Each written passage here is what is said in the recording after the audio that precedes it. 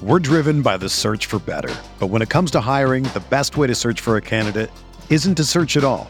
Don't search, match with Indeed.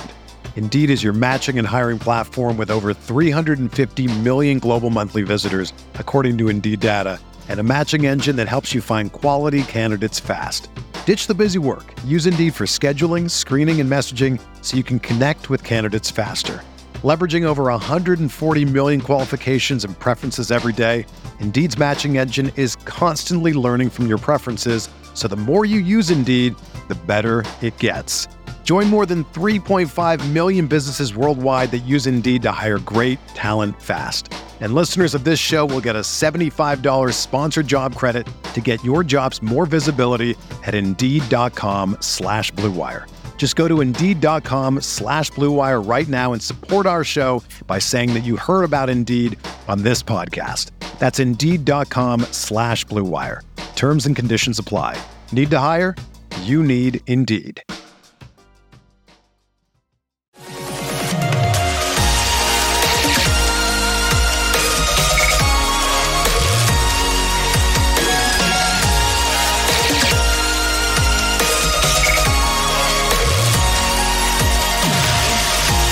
And away we go, episode 527 of the Al Galdi podcast. It is Tuesday, March 14th, 2023, the day after a very busy day one of the NFL's legal tampering period for the Commanders. Oh, our Commanders, they were tampering. They were tampering quite a bit. 3 free agent acquisitions in addition to a re-signing, in addition to another re-signing that became official, in addition to a very intriguing waiver acquisition. 6 different moves by the Commanders on Monday. As we have been discussing on the podcast, so many big money free agent signings fail. The real value in NFL free agency is in mid-level and lower-tier contracts. And what the Commanders did on Monday was not go bonkers. No, they aggressively pursued and achieved mid-level and lower-tier deals with guys in their 20s at positions of need. I like this. This is a smart, low-risk, and high upside strategy. Doesn't guarantee anything, okay? Maybe all of these guys end up not being good players for the Commanders, but you know what? Even if that wound up being the case, these would not be expensive mistakes. Expensive free agent mistakes hurt you. Mid-level and lower tier free agent mistakes, not so much. And if the signings do work out, well, you have great value. Hello and welcome to this Tuesday installment of the Al Galdi podcast. We will do our best to provide you with great value on this show. No Washington, D.C. sports podcast or show covers the Commanders like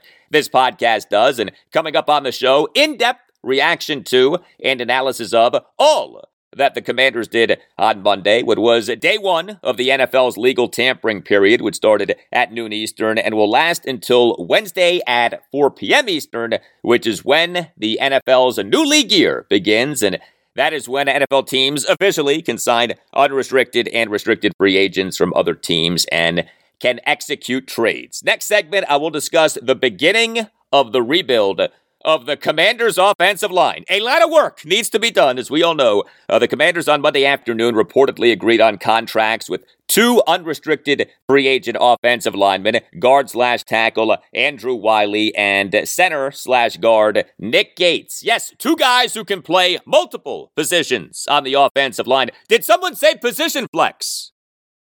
Position flex. Yeah, yes, an all-time favorite phrase of our Commanders head coach, Ron Rivera. So I'm going to talk about 2 significant additions to the Commanders' offensive line, and then I'll get into a whole lot that went down on Monday afternoon regarding the Commanders' defense. They reportedly agreed on a contract with unrestricted free agent linebacker Cody Barton. They claimed corner Cam Dantzler Sr. off waivers from the Minnesota Vikings. The Commanders reportedly agreed to re-sign unrestricted free agent corner Danny Johnson. And the Commanders officially announced having signed interior defensive lineman Daron Payne to a contract extension. And Daron, during a virtual press conference on Monday afternoon, said some interesting things about last offseason. Commentary on all of this is forthcoming. And if all of that wasn't enough, I also have a great guest for you. the greatest head coach in Maryland basketball history, Gary Williams. He'll be with me on the show to talk Terrapins in preparation for their run in the NCAA tournament. Maryland is an 8 seed, will face 9-seeded West Virginia at Legacy Arena at the Birmingham Jefferson Convention Complex in Birmingham, Alabama, Thursday afternoon at 12:15 in the very first game of the Thursday of the first round of the NCAA tournament. Coach will talk to us about the Terps' surprising season, their defense, their offense, the play of Jameer Young, Julian Reese, and Dante Scott, what the Terps are facing in West Virginia, West Virginia's head coach, Bob Huggins, a.k.a. Huggy Bear, and a lot about the current state of college basketball. Gary Williams coming up later in the show. If you are a Maryland fan, trust me, you do not want to miss this. You can tweet me at Al Galdi. You can email me, the Al Galdi podcast at yahoo.com. Email from Jimmy in Greenbelt, Maryland on Maryland basketball's defense. Writes Jimmy, watching the Gophers get shut down made me wonder, outside of the 2 3-point sharpshooters for Penn State who got hot in the second half in the last game of the regular season, it seems like the Terps have shut down most premier scorers who the team has been facing lately. Thoughts? Thank you for the email, Jimmy. Yeah, the Terps defense has been the team's biggest strength this season. You know, there have been a few disappointing performances. On Monday's show, episode 526, talked about the Terps getting worked by Indiana's Trace Jackson Davis and their loss to the Hoosiers late night on Friday night in the quarters of the Big Ten tournament at the United Center in Chicago. But yeah, the Terps in their previous game, the 70-54 win over Minnesota late night on Thursday night, held Minnesota's top 2 scorers, Dawson Garcia and Jamison Battle, to a combined 8 points. And look, the Gophers, not good, but still, Garcia and Battle, the team's top 2 scorers, held to a combined 8 points. Maryland's 3-point shooting is a big question, but Maryland's defense is not a big question. The Terps are number 33 in Division I in KenPom.com's adjusted defensive efficiency, which is points allowed per 100 possessions adjusted for opponents. Although what's also interesting is that the Terps are number 35 in Division I in KenPom.com's adjusted offensive efficiency, which is points scored per 100 possessions adjusted for opponents. That is surprising given the Terps' bad 3-point shooting. Maryland this season has shot just 33% on threes, but the Terps have done well on twos, 52% on twos, and the Terps have played with pace enough to where they have had a good number of games in which the team has scored in the 70s, 80s, and even 90s. Lots more on the Terps with the great Gary Williams later in the show. Email from Jeffrey Southworth on Baltimore Ravens quarterback Lamar Jackson, who the Ravens have slapped with the non-exclusive franchise tag, which allows for him to sign an offer sheet with another team and be traded. And Lamar continues to come up as someone who the Commanders should target. Writes Jeffrey, I hope all is well, my friend. I've been thinking a lot about Lamar Jackson's situation and how it could or should impact our Commanders and the Ravens, but most importantly, the rest of the NFL. Lamar Jackson has an incredibly impressive resume in the league, MVP, playoff berths, and more. So why are so many teams publicly out on him? I understand most of the arguments I hear. Young, yet aging quarterback who relies on his legs. He has come up short in the postseason. He has missed time, and all of the other surrounding arguments. This is not my original idea, but it came up in a conversation with my good friend Calvin, and I thought it was interesting enough to pass on. Our tinfoil theory / reason for the current Lamar situation and lack of pursuit and interest. He has no agent. He represents himself. Is it possible that Lamar Jackson representing himself is the reason that teams are not interested in him? It feels like a trend of self-representation and demand for guaranteed money could very well be around the corner for a lot of other players. Are owners colluding against Jackson? Are owners fearful that players may be in a position to have a certain kind of power? What I do know is quarterback rookie contracts remain the holy grail, and I hope that we stay the course with Sam Howell. Thank you for the email, Jeffrey. Well, look, man, anything is possible, okay? We have had collusion in professional sports before, so to think that we could never have collusion again would be naive. But the problem with this collusion theory for what's going on with Lamar Jackson is that, you know, the theory presumes that all 32 NFL teams are working together. that in an NFL that is ultra competitive and in which the difference between winning and losing can be worth millions of dollars, teams are willing to forfeit the chance at acquiring the most coveted commodity in the league, a franchise quarterback in Lamar Jackson, for the purpose of sending a message to other players, the overwhelming majority of whom do have agents. I do not think that players representing themselves in contract negotiations is going to become a trend. I do think that there is something to NFL owners being worried about star players, really star quarterbacks commanding more fully guaranteed money in contracts. This is why so many people in the NFL despise that contract that the Cleveland Browns gave quarterback Deshaun Watson, a 5-year, $230 million contract that is fully guaranteed. But I really do think that the Deshaun contract is an outlier. I still cannot believe that the Browns gave Deshaun that deal, considering that Deshaun already was under contract for years to come. Deshaun, in September 2020, had signed a contract extension that took him through the 2025 season. And, of course, Deshaun had faced 24 civil lawsuits for alleged sexual misconduct during massage appointments. With Lamar Jackson, to whatever extent NFL teams are hesitant to go after him, I think that that's about two things. Number one, the cost. Huge, right? Multiple first-round picks and a mega money contract that would have to include hundreds of millions of dollars in guaranteed money. Number two, Lamar, over the last 2 seasons, has missed substantial time due to injury. He's missed 5 games in each of the last 2 regular seasons due to injury. That is significant. I don't blame an NFL owner or an NFL team for not, jumping at the chance to give up multiple first-round picks and pay hundreds of millions of dollars in guaranteed money to a guy who has missed 5 games in each of the last 2 regular seasons due to injury. Like, to me, that's not collusion. That is prudent, logical thinking. Now, I still think that you can justify giving up all it would take to get Lamar because he is a franchise quarterback, and when he is healthy and good, he is spectacular. But an NFL team going all in on trying to get Lamar Jackson is not the slam dunk yes that some people think that it should be. And for further confirmation of that, think about this. Why haven't the Ravens, who know Lamar better than any NFL team, already gotten a multi-year contract extension with him done? Like, why haven't the Ravens gone all in on locking up Lamar if doing so is such an obvious yes? If we all agree that the Ravens are a smart team and their track record would suggest that they are a smart team, then why haven't they just paid Lamar whatever it takes to get him to sign a contract extension?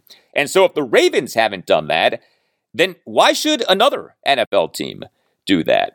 But I tell you, the Lamar to the Commanders thing is not going away. Mike Florio of Pro Football Talk is obsessed with this, okay? He keeps talking and tweeting about Dan Snyder, and one final act is Washington owner trading for Lamar Jackson and signing him to an absurd contract that ruins the quarterback market for the rest of the NFL owners. Florio is fixated with Dan. I tell you, if/when the Danny sells the Commanders, I bet that that's a sad day for Mike Florio, because as much as he says that he despises Dan, Florio talks about Dan so much and has used Dan as a reason to just crush the team for years, to where I bet that Florio ends up missing the Danny. We won't miss Dan, but Mike Florio just might.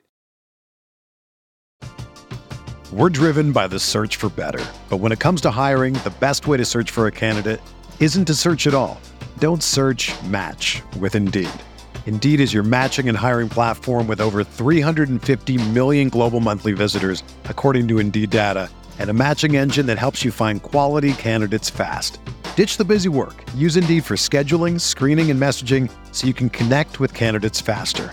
Leveraging over 140 million qualifications and preferences every day, Indeed's matching engine is constantly learning from your preferences, so the more you use Indeed, the better it gets. Join more than 3.5 million businesses worldwide that use Indeed to hire great talent fast. And listeners of this show will get a $75 sponsored job credit to get your jobs more visibility at Indeed.com/Blue Wire. Just go to Indeed.com/Blue Wire right now and support our show by saying that you heard about Indeed on this podcast. That's Indeed.com/Blue Wire. Terms and conditions apply. Need to hire? You need Indeed.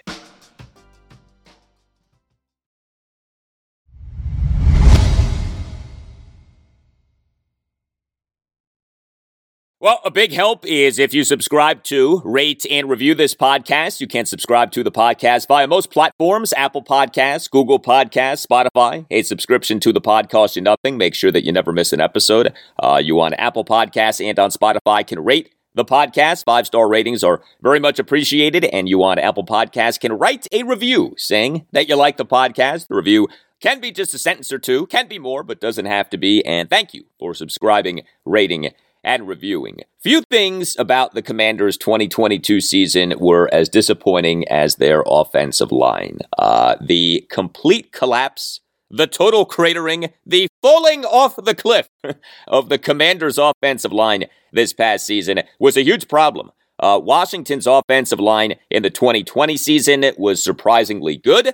Washington's offensive line in the 2021 season was surprisingly great.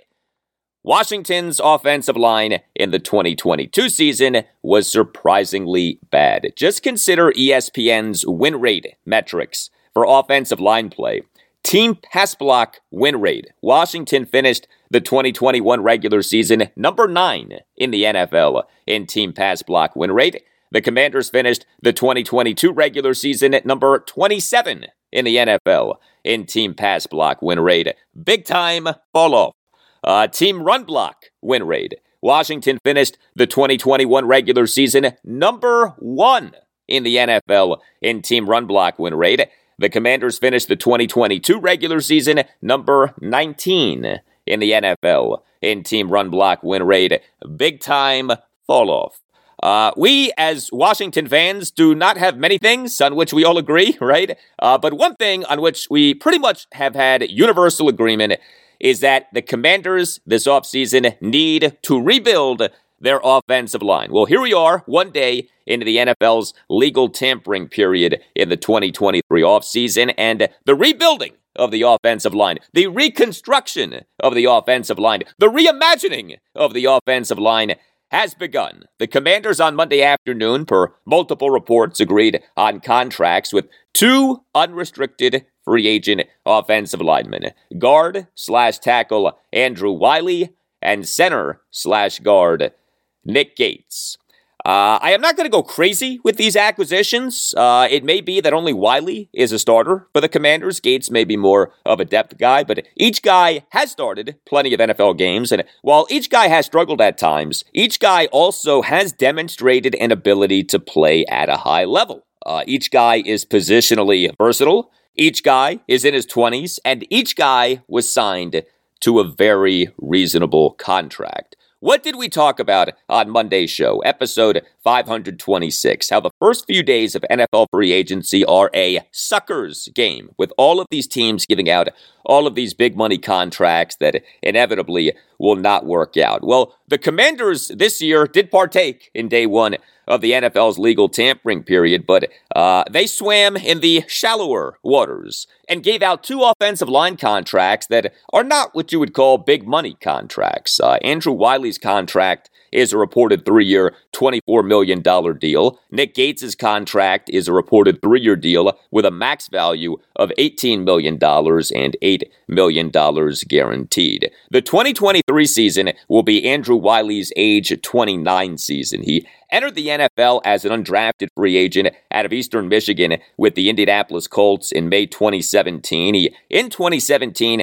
spent time with the Colts, Cleveland Browns, and Los Angeles Chargers before being signed by the Kansas City Chiefs in December 2017. He, over the following 5 seasons, 2018 through 2022, was with the Chiefs and started 59 of their regular season games, starting at both right tackle and right guard. Wiley, this past season, what was, of course, the Chiefs' 2022 Super Bowl championship season, started all 17 of the Chiefs' regular season games and all 3 of the Chiefs' postseason games. He started all 3 of those postseason games at right tackle. He would seem to be better suited at right guard than at right tackle, but he did do well at right tackle in the Chiefs' win over the Philadelphia Eagles in Super Bowl 57 this past February 12th. So in the biggest game of the season, Andrew Wiley excelled at right tackle. Remember, one of the themes of Super Bowl 57 was the great job that the Chiefs' offensive line did against the Eagles' great pass rush, well, Andrew Wiley was a big part of that. And of course, Andrew Wiley is very familiar with the Commanders' new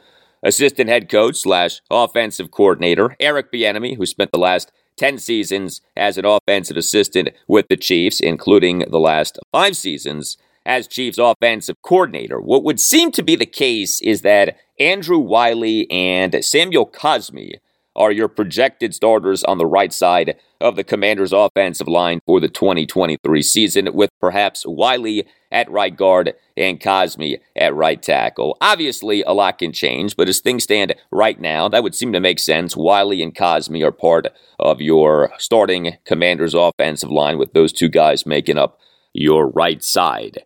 As for Nick Gates, the 2023 season will be Gates' age 28 season. He's a guy who we have seen many times. The New York Giants signed Gates as an undrafted free agent out of Nebraska in May 2018. He spent his 2018 rookie season on the reserve injured list due to a foot injury. He then, over the next 4 seasons with the Giants, 2019 through 2022, started 29 regular season games, including all 16 of the Giants games in the 2020 regular season, during which he was the Giants' starting center, and for Pro Football Focus allowed no sacks and just 16 pressures. Yeah, Nick Gates did a nice job as the Giants' starting center in the 2020 season.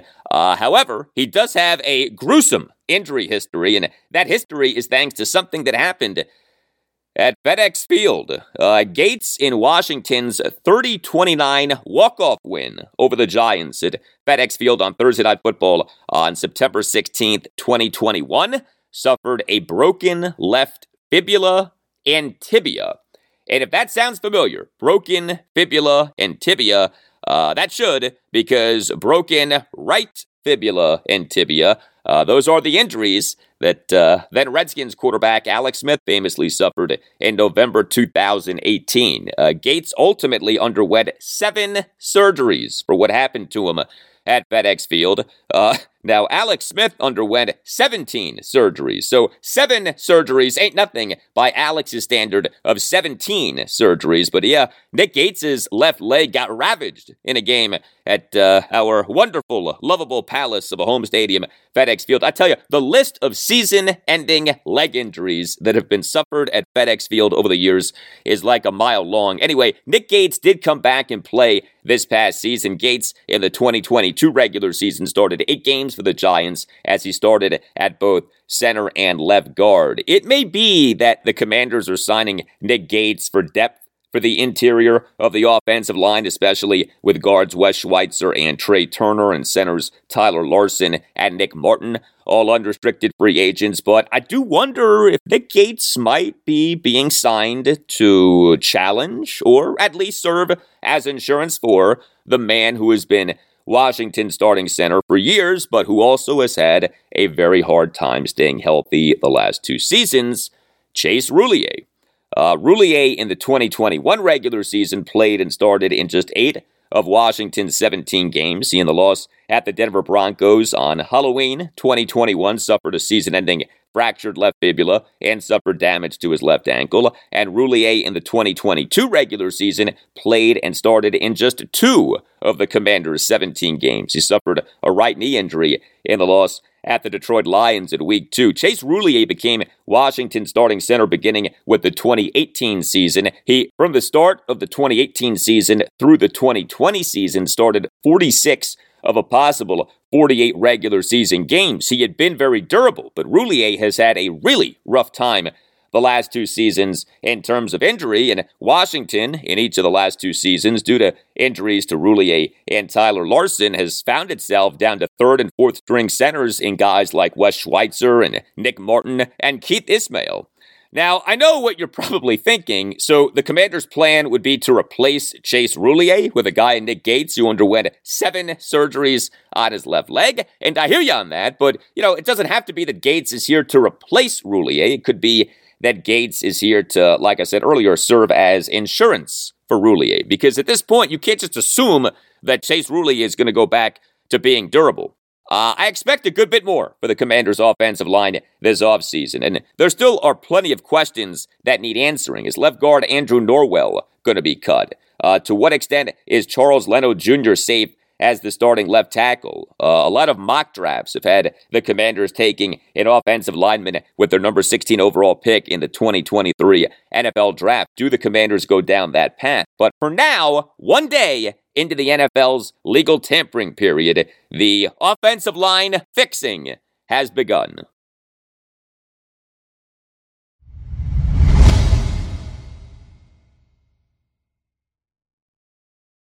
All right, let's talk Commanders defense off what went down on Monday, what was day one of the NFL's legal tampering period. The Commanders are getting a new linebacker, Cody Barton.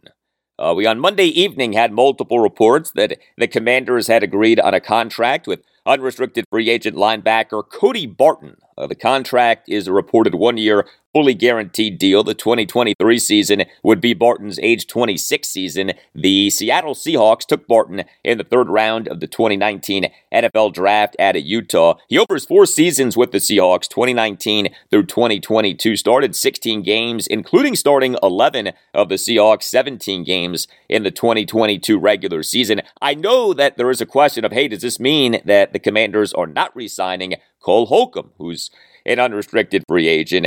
I would not take this to mean that. It could end up being that the Commanders do not re-sign Cole Holcomb, but what I would take this Cody Barton acquisition as is the Commanders now being less likely to re-sign John Bostic, who is an unrestricted free agent. Cody Barton would seem to be more of a depth guy than like an obvious starter guy. There were some big money linebacker contracts on Monday per reports. How about the Virginia Tech product, the Hokie, Tremaine Edmonds? He reportedly agreed on a massive unrestricted free agent contract with the Chicago Bears, 4 years, $72 million, $50 million guaranteed. So I suppose that it could be that Cole Holcomb is becoming too pricey, but, Holcomb is not Tremaine Edmonds, and Holcomb is coming off an injury-marred 2022 season. Holcomb in the 2022 regular season played in just 7 of the Commanders' 17 games due to a foot injury. We on Monday afternoon had 2 depth moves for the Commanders secondary. The Commanders claimed corner Cam Dantzler Sr. off waivers from the Minnesota Vikings, and unrestricted free agent corner Danny Johnson reportedly agreed to re-sign with the Commanders. Cam Dantzler Sr. is a guy worth taking a flyer on. The 2023 season would be just his age 25 season. The Minnesota Vikings took Dantzler in the third round of the 2020 NFL Draft out of Mississippi State. So he played in college with Commanders edge defender Montez Sweat. Dantzler overs 3 seasons with the Vikings, started 26 games. The Vikings this past Friday did waive Dantzler. The Vikings have been in the midst of a roster purge, and Cam Dantzler Sr. was part of that purge. He this past season played a good bit for a Vikings defense that was not good. Dantzler in the 2022 regular season played on 43.5% of the defensive snaps for a Vikings team that finished number 26 in the NFL in pass defense for Football Outsiders DVOA metrics. So, this is not a guy who has been pristine as an NFL player, okay? There are flaws, but Cam Dantzler over his first 2 NFL regular seasons, 2020 and 2021, allowed a passer rating into his coverage of just 82.5 per Pro Football Focus, and he is a bigger corner. He's listed as being 6'2", so I have no problem with the Commanders taking a chance on Dantzler. Meantime, the Commanders re-signing of Danny Johnson. The contract is a reported 2-year deal with $2.75 million guaranteed. Washington re-signing Danny Johnson as an unrestricted free agent has become an annual thing. This now is becoming the 3rd consecutive offseason in which Washington re-signs Johnson as an unrestricted free agent. But, this also is a wise thing. Danny Johnson had a good 2022 season. The Commanders in March 2022 re-signed Johnson as an unrestricted free agent. This past August 30th in the cut down to 53 did release Johnson, but they then, the next day, August 31st, signed Johnson to their practice squad. The Commanders on October 25th signed Johnson from the practice squad to their active roster, and he ended up playing a good bit the rest of the season. Danny Johnson in the 2022 regular season ultimately played in 11 games with 4 starts and on 28 86.07% of the Commanders' defensive snaps, and he played well. Johnson, for the 2022 regular season, ranked tied for number 2 on the Commanders in pass defenses with 9, and he registered an overall grade for Pro Football Focus of 81. PFF grades are on a scale of 0 to 100. So the Commanders re-signing Danny Johnson is a nice depth move. The 2023 season will be Johnson's age 28 season and would be his 6th consecutive season with Washington. The Redskins signed Danny Johnson as an undrafted free agent at a Southern University in April 2018. He has been cut by Washington, but he has consistently found his way back to the team's 53-man roster. And, he has had this, knack for emerging in the second halves of seasons, not unlike receiver Cam Sims. But consider what happened with Johnson in 2021. Washington, in the 2021 offseason, non-tendered Johnson, who had been set to be a restricted free agent, but then Washington in March 2021 re-signed him as an unrestricted free agent. Washington on August 31st, 2021 released Johnson in the cut down to 53, but the team on September 1st, 2021 signed him to its practice squad. Washington on October 5th, 2021 signed Johnson from the practice squad to the active roster, and Johnson ended up playing a good bit as the 2021 regular season went on. He had not played on a regular season defensive snap for Washington since December 22nd, 2019, but he started playing quite a bit on defense as that 2021 season went on, really beginning with the loss at the Green Bay Packers in Week 7.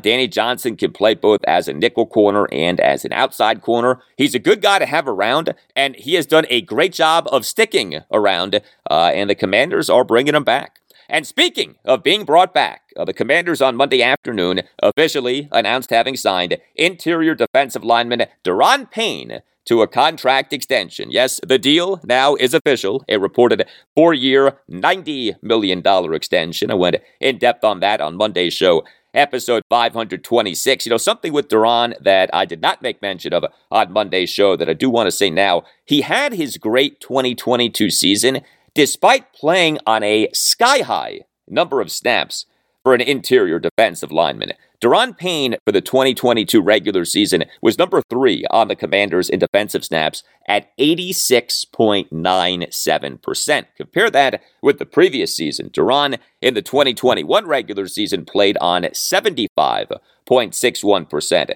of Washington's defensive snaps. So it's not just that Daron played really well in 2022. He played really well despite playing a lot. And he continued to not miss games. Daron, over his 5 NFL seasons, has played in 81 of a possible 82 regular season games. Daron did a virtual press conference on Monday afternoon, and I thought that this was interesting. This was Daron on his approach to the 2022 season, which he played under the terms of the 5th-year option in his rookie contract. And then you'll hear multiple follow-up exchanges.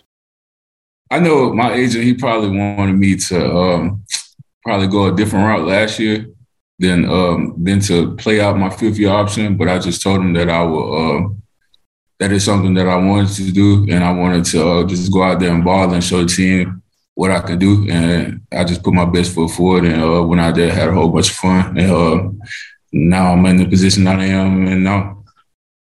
Why was it important for you to play out that 5th-year option? I mean, I didn't want to, but they didn't offer me a deal, so it left me no choice. So I just wanted to just go out there and ball, honestly. Daron, what do you think your agent would have preferred you do if they didn't offer a deal? What you talking about last year? Yeah, you said you think your agent would have preferred you go in a different route. I'm just talking like OTA-wise, like, how I showed up to OTAs and training camp and all those things. He probably would have wanted me to go a different route, but he let me do things how I want to do it, and I wanted to be here for the team, and I wanted to be around the guys to do all the stuff with the team. And I was going to ask you, why was it important for you to do that? I mean, because it's what I like to do. I like playing football. I like being around the guys. I like making memories and just going out there competing with them. All right, so a few things right there. First of all, Daron Payne confirmed that the Commanders last offseason didn't even offer him a contract extension. That really is something when you think about it. I mean, even with him over his first 4 NFL seasons having been an inconsistent player, he still overall had been a pretty good player. And to not even offer him a contract extension at all, boy, I really still don't get that. But second of all, Duran essentially said that his agent wanted him to no-show at least some of the Commanders' offseason program last offseason, but as best as we can tell, he was at least a pretty regular participant in the program. So good for him for that. I do have a lot of respect for that.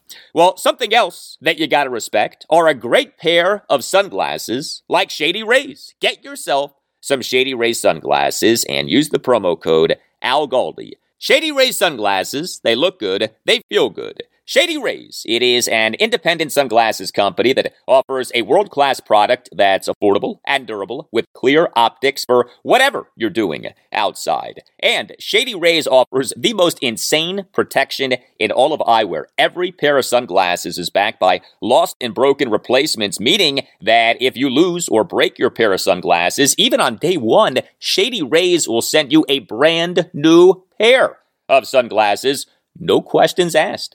Wear your Shady Rays with confidence because Shady Rays has your back long after you purchase. Here's a special offer for listeners of the Al Galdi podcast. Go to shadyrays.com and use the code ALGALDI for 50% off 2 or more pairs of polarized sunglasses. Yeah, 50% off 2 or more pairs of polarized sunglasses. If you don't love them, you can exchange them for sunglasses that you do love, or you can return your sunglasses for a full refund within 30 days. There's no risk when you shop with Shady Rays. Shady Rays always has your back. Go to shadyrays.com and use the code ALGALDI for 50% off 2 or more pairs of polarized sunglasses. If you have been thinking about getting new sunglasses, now is the time. And Shady Rays is the way. Try for yourself the shades rated 5 stars by over 200,000 people. That's shadyrays.com and use the code ALGALDI for 50% off 2 or more pairs of polarized sunglasses. Also, Shady Rays has done some great work, has donated over 20 million meals to fight hunger with Feeding America. Shady Rays, look good and feel good.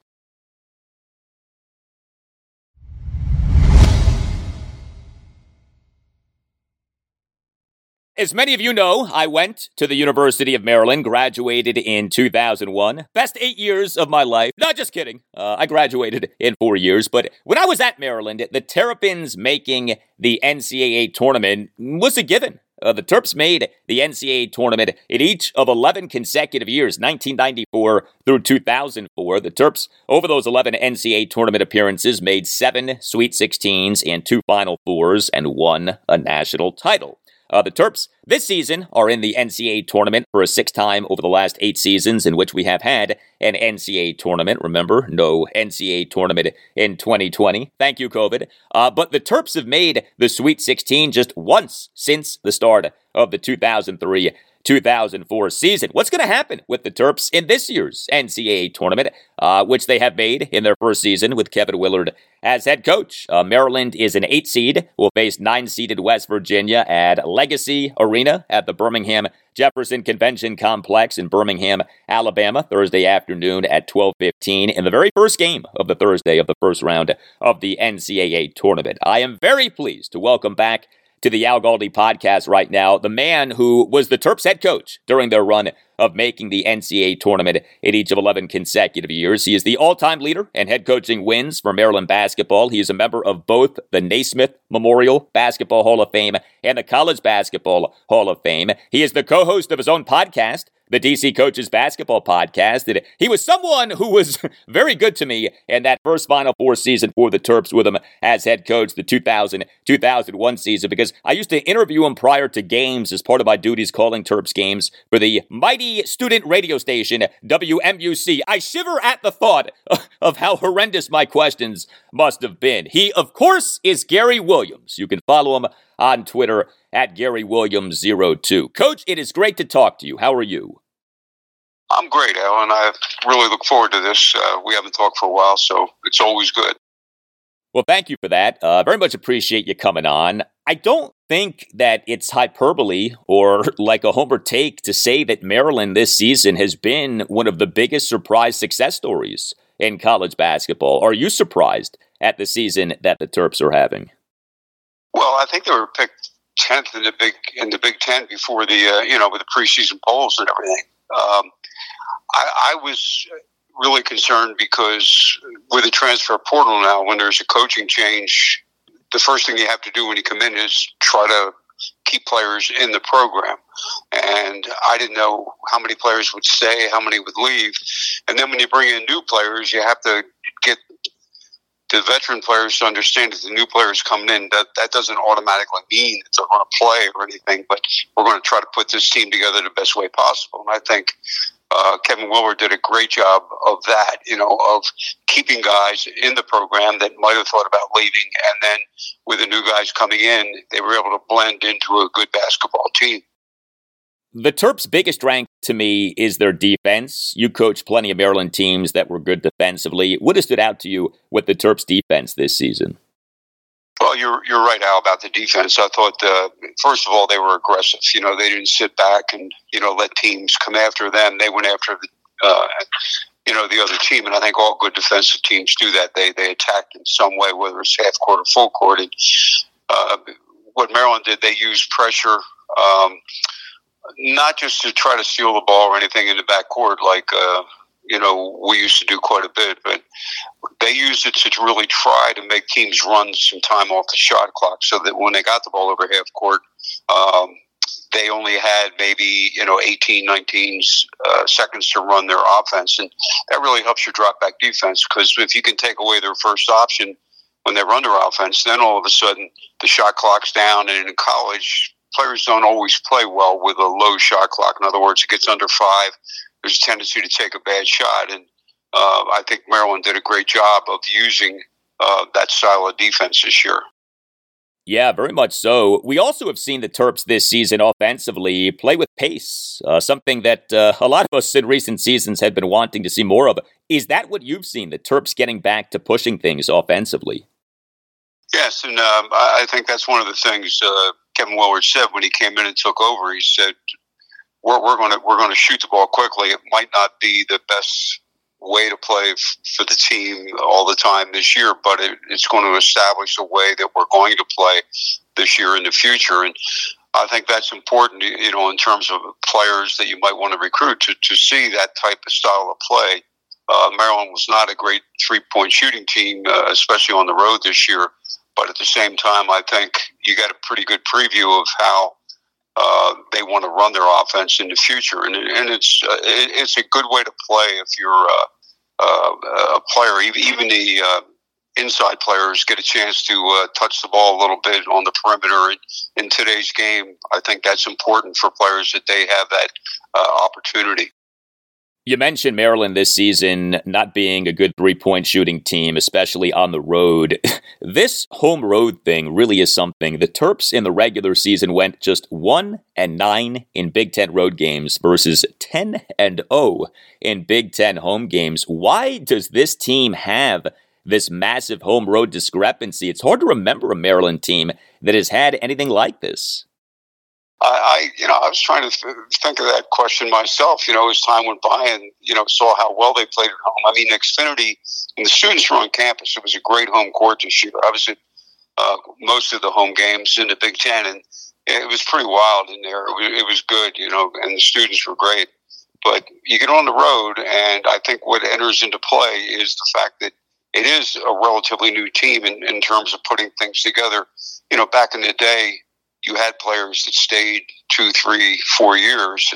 And in those cases, you build a certain bond with each other, a certain toughness that you can't do that in just, a couple months before the season starts or whatever. That's got to be an ongoing process. And I think that hurt Maryland a little bit. And they played a lot of close road games. A lot of those scores were, with, 1 possession, 2 possessions at the end of the game. So I think, that'll change as time goes by. But it really was strange this year. I don't think I've ever seen a bigger discrepancy between home and road like Maryland had this year.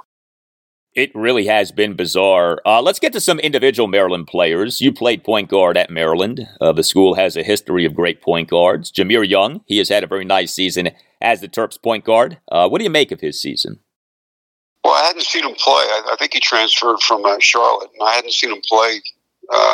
And I didn't see him play at DeMatha. He was a local, in high school. But where he's really good is his ability to get people the ball, but not just that. But he seems to be able to get the ball to the player that needs to get the ball. In other words, if a good player hasn't touched it a couple times down court, that player gets the ball and has an opportunity to score, and it keeps everybody in the game, and it makes you tougher to cover. Plus, he was a threat, and there's no doubt about it. I mean, he could dribble, penetrate, and if you didn't help on him, he would score, and if you did help, he was a very good passer out of the dribble penetration. So he gave you what a point guard should do with his team, which is, make your offense better. That's his first job, whether he scores a lot of points, and Young did score a lot of points, but his first job is to make your offense as a team better, and I think that's his biggest plus for Maryland this year. The rise of Julian Reese as this Maryland season has gone on has been terrific to see. The concern, of course, is the foul trouble. He was in foul trouble in each of the Terps' 2 games in the Big Ten tournament. As the Terps prepare for West Virginia in the NCAA tournament, how does Reese continue to ascend but not continue to get into foul trouble?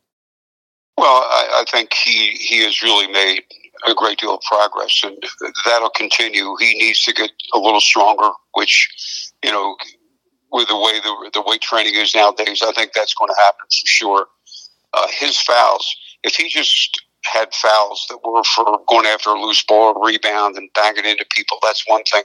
But some of his fouls were just touch fouls for an inside player. He wasn't really aggressive, but he'd kind of like catch the ball in one hand and push off with the other hand. Well, you can't do that. It's too easy for a referee to make that call. You don't want to give the referees those calls.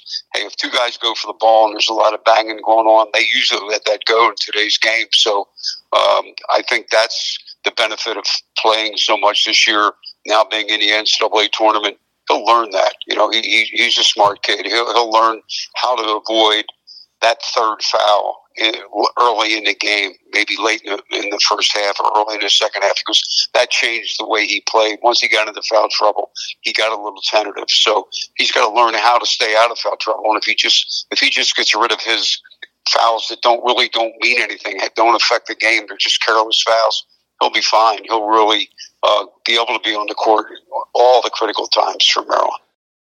I would think that one of the hardest things for a basketball coach is gauging what to do with a good player in foul trouble, because obviously you don't want the guy to foul out, but you also don't want to reduce the guy's playing time to where he ends up not playing as much as he could have played. Like, it's always funny to me when a player picks up a few early fouls and his playing time for the game ends up being cut like 30-40%, and he finishes with only, say, 3 fouls. This would seem to be a rather difficult balancing act for a coach. Yeah, it's you have to know your player, how he is. If I had a player, he got 2 fouls in the first 5 minutes of the game, I'd take him out right away and just sit him down and talk to him and just say, look, you're a good player. You know what's going on. You know how the referee's calling the game now. Just settle down, and I'll get you back in there. So 2-3 minutes later, maybe with 12 minutes left in the first half, get him back in the game. And, a lot of times I see coaches take a guy out in that situation and sit him the rest of the half. And the problem is he's only got 2 fouls. He's got the second half. Yeah, he's got 20 minutes to play, but that's it. What about those other 15 minutes in the first half? Yeah. And I agree with you. Yeah. You got to play. You've got to put that guy in and say, hey, you got to be tough enough to not get a cheap foul and whatever. And if he gets his 3rd foul, you just take him out, and then you don't play him the rest of the half. But at least try, if he's one of your best players, well, you have to get him on the court sometime in that first half against a good team, or else you're going to lose the game in the first half. And so you can't lose the game in the first half. If he fouls out in the second half, okay, that's one thing. But you can't lose the game, get down 10-12 against a good team because he's on your bench most of the first half. Dante Scott, when he's on, he has been great. Oh, yeah. But it's been an up and down year. You know it. How do you get him to be on in the NCAA tournament? Yeah, you just say a lot of prayers before the game. You know, I hope this is one of his days. And you're right. I mean, when he's on, he's one of the best players in the Big Ten. There's no doubt about it. But there's games where he gets one field goal or something like that, and I think he, you know, as a senior, he's a senior this year, and I think going into the NCAA tournament, this has got to be a big thing for him, because there's no way, after what happened last year, that those guys probably thought they were going to make the NCAA tournament this year. So he's got to be a senior. He's got to carry the team. He's got to help carry the team, you know, against West Virginia in the first round game. And I think he's really looking forward to that, because he'll take the challenge. I've got a lot of faith in him. I'm from the Philadelphia area, and he's a tough guy from Philly. So, you know, we'll see what happens. But I'm really counting on him to play a great game. Terps certainly could use that come Thursday afternoon. We're talking Maryland basketball with the greatest head coach in Maryland basketball history, Gary Williams. Before we get to the matchup with West Virginia, what do you think about Maryland playing so early on Thursday afternoon, 12:15 Eastern in Birmingham, Alabama? We played in Wichita one year, and you know, they're in the Central Time Zone. And we had what was a 12 o'clock game out there, a 12 noon game, but it was 11 back east. So, you know, that was tough to do. But at the same time, you play in a gym that's probably not going to be very full for an NCAA tournament game. And you're going to have to create the toughness, the atmosphere yourself as a team. And I think Maryland's played pretty well on neutral courts. They haven't played well. They played well up in Connecticut early in the year. And they've got it. I think this is to their advantage to play in that situation right now. So, you know, the way things go on, because you wouldn't want to play in a place where it was, you know, the Mountaineer fans could get there a lot easier than the Maryland fans could.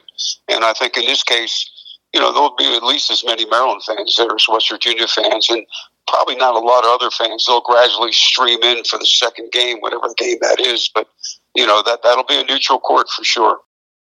So West Virginia went to 7-11 in the Big 12 in the regular season, but is a 9 seed in the NCAA tournament. The Mountaineers are number 15 in Division I in KenPom.com's adjusted offensive efficiency. What do you think about West Virginia as a matchup for Maryland? Yeah, I think it's interesting, because you're seeing a team that really struggled on the road, just like Maryland did, and played well at home as the year went on. And so, you know, two similar situations for that. West Virginia with Bob Huggins, obviously he knows what he's doing.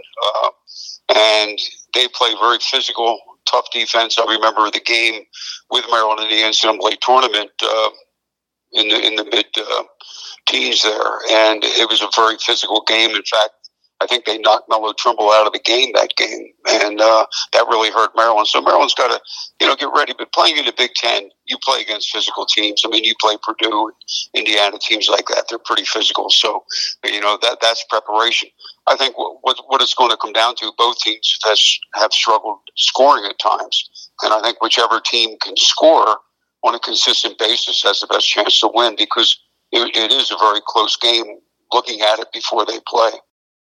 West Virginia's head coach still is Bob Huggins. This is his 16th season as Mountaineers head coach. He now has been West Virginia's head coach for as many seasons as he was Cincinnati's head coach. Do you know Bob Huggins? Know him well. Okay. He's one of the old, you know, tough guys left in coaching, especially, you know, lately with Boeheim, Krzyzewski, those guys leaving. And so Bob will have him ready to play. You know, there's no doubt about it. And he really demands players to play hard all the time. I mean, he's not afraid to take anybody out on his team if they don't play hard. So you got to go for 40 minutes, but it's the NCAA. You play all year to get there, and now you just let everything go. And the great thing about the NCAA tournament, which always sold my teams, was it's one game. You know, that's all the NCAA tournament is. You got to beat West Virginia. Nothing else matters who you play that second game or anything, because if you don't, obviously you go home. So you might as well expend everything you have in that first game.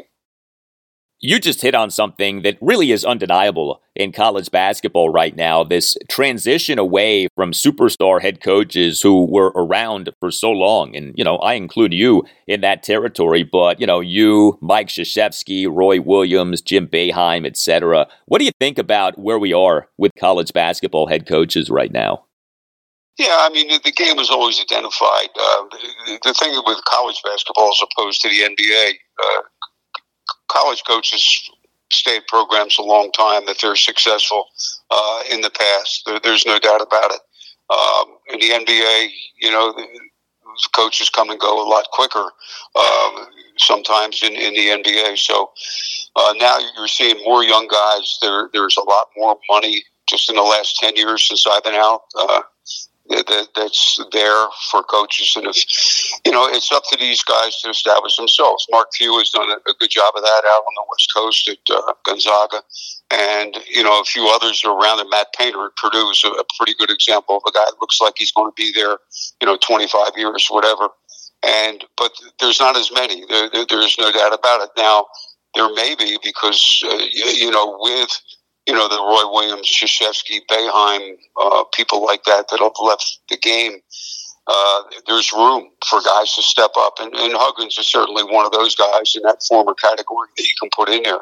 But after that, there's not a lot of guys. So now it's up to these guys. The Tom Izzo, he's probably, got a few more years in him, but that'll be about it when he leaves. So by the way, him going to 25 straight NCAA tournaments. Yeah. That's incredible. When you think about injuries, when you think about nowadays with the transfer portal, to get your team there 25 straight times, that's just incredible. I got one more for you. So you stepped down as Maryland head coach in May 2011. Probably the two biggest changes in college basketball since your time as Terps head coach are the phenomenon of the transfer portal and the phenomenon of NIL deals, name, image, and likeness. Have these changes been good or bad for college basketball?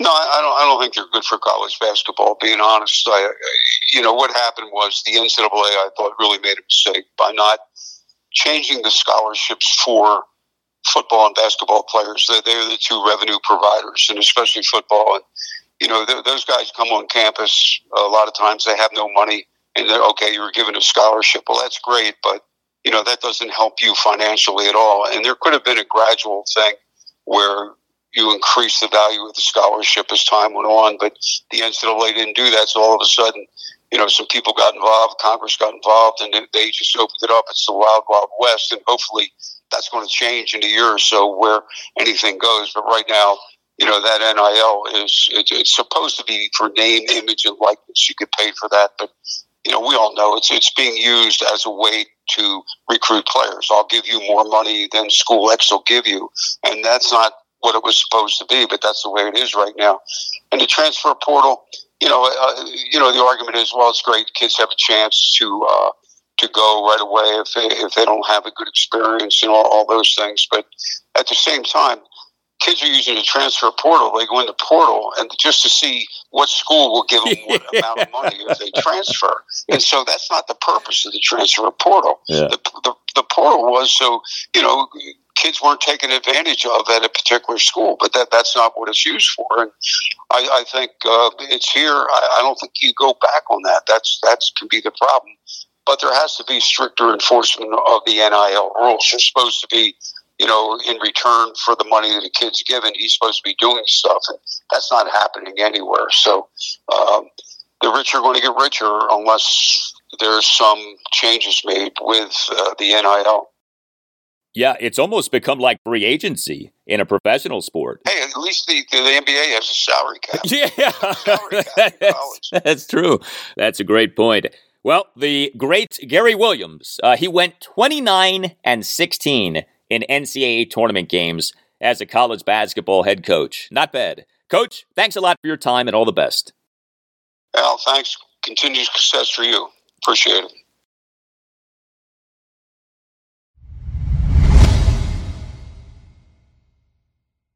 And And that will do it for you and me for now. Keep the feedback coming. You can tweet me at Al Galdi. You can email me, the Al Galdi podcast at yahoo.com. Wednesday show, episode 528, will include a lot for you on the Commanders. We shall see what goes down with them on Tuesday, what is day 2 of the NFL's legal tampering period. Also on Wednesday show, I'll talk Capitals and Wizards. The Caps are at the New York Rangers Tuesday night at 7. The Wiz are home to the NBA worst Detroit Pistons Tuesday night at 7. Have a great rest of your Tuesday, and I'll talk to you on Wednesday.